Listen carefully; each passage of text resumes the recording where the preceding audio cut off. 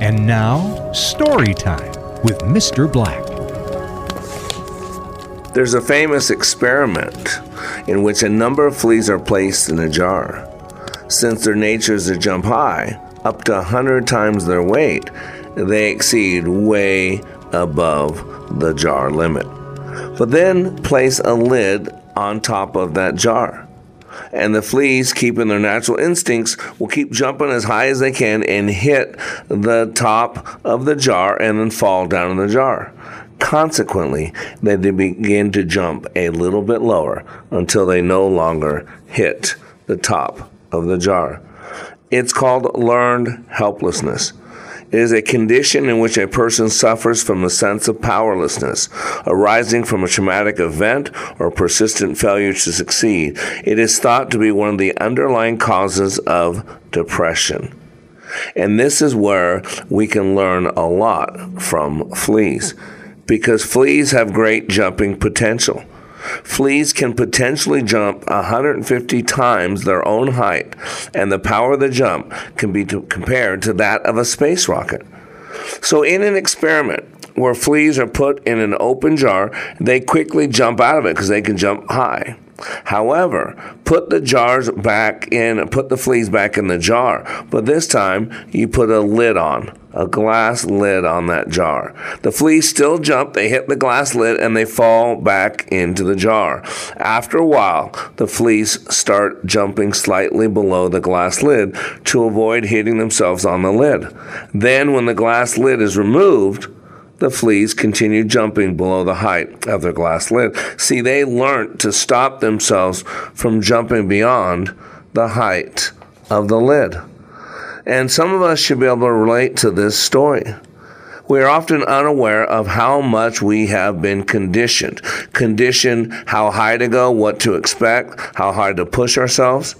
And then we avoid feelings or things that make us feel uncomfortable inside. And this is probably based on past experiences or just purely due to our own narrow thinking. The fear of a discomfort and has thus given us this power of self-limitation. We define our own reality below where it should be. Or worse, we allow others to lower the bar and define our own map of reality. As a leader under construction, we should be working on constant and never-ending improvement, constantly working to remove the glass lid. And those can be past memories, future imaginations, old belief systems, old programming, old experience. See, the only glass lid that exists in our mind, and many of us get stuck. And how do we get stuck? By we lower the bar. And once you realize what's going on, then you can raise the bar. It's a saying we have here at Like It Matters, raise the bar. A great example of this is the man who ran the first sub-4-minute mile. There was a group of athletes, Roger Bannister was one of them, a British Olympian, who they all believed that they could run faster than a sub-4-minute mile. And man, they kept running and running and running and running. One day, he did it. Roger Bannister broke the 4-minute mile, and he made the cover of Life magazine.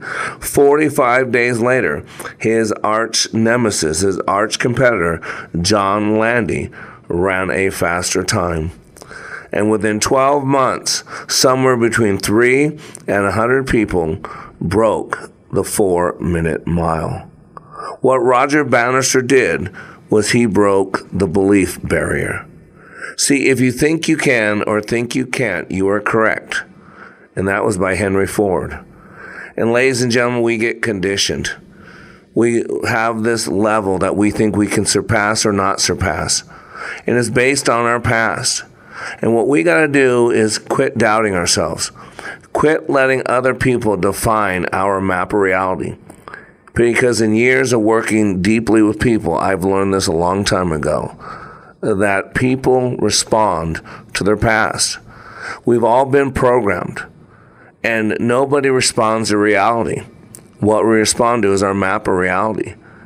See, the study of transactional analysis tells us that there's a stimulus and a response. And Dr. Viktor Frankl tells us that's where our power is. Between the stimulus and the response, there's a space. And in that space is our power. It is our freedom. And ladies and gentlemen, no one responds to reality. we respond to our map of reality. So we got to be creators. We've got to limit our thinking of our limited thinking.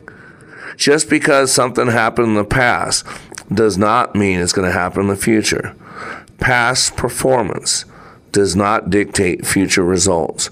We must remember that people don't remember those that start well, and they remember those that finish well. And so as we come to the end of the year, we finish one thing and bring a new thing into fruition. Let's remember, the only limits to our realizations of tomorrow will be our doubts of today. You have been listening to Mr. Black, Master Trainer for Like It Matters. Please find us on Facebook by searching LIM Radio. Make sure to follow us, like our posts, and share with others. Also, search YouTube for Like It Matters. Be sure to like and subscribe to our channel. And for more information on how we can help you live life like it matters, go to likeitmatters.net, where you can find more information on our transformational training, our life coaching, counseling, our radio show, and other ways we help you continue the journey of living life like it matters.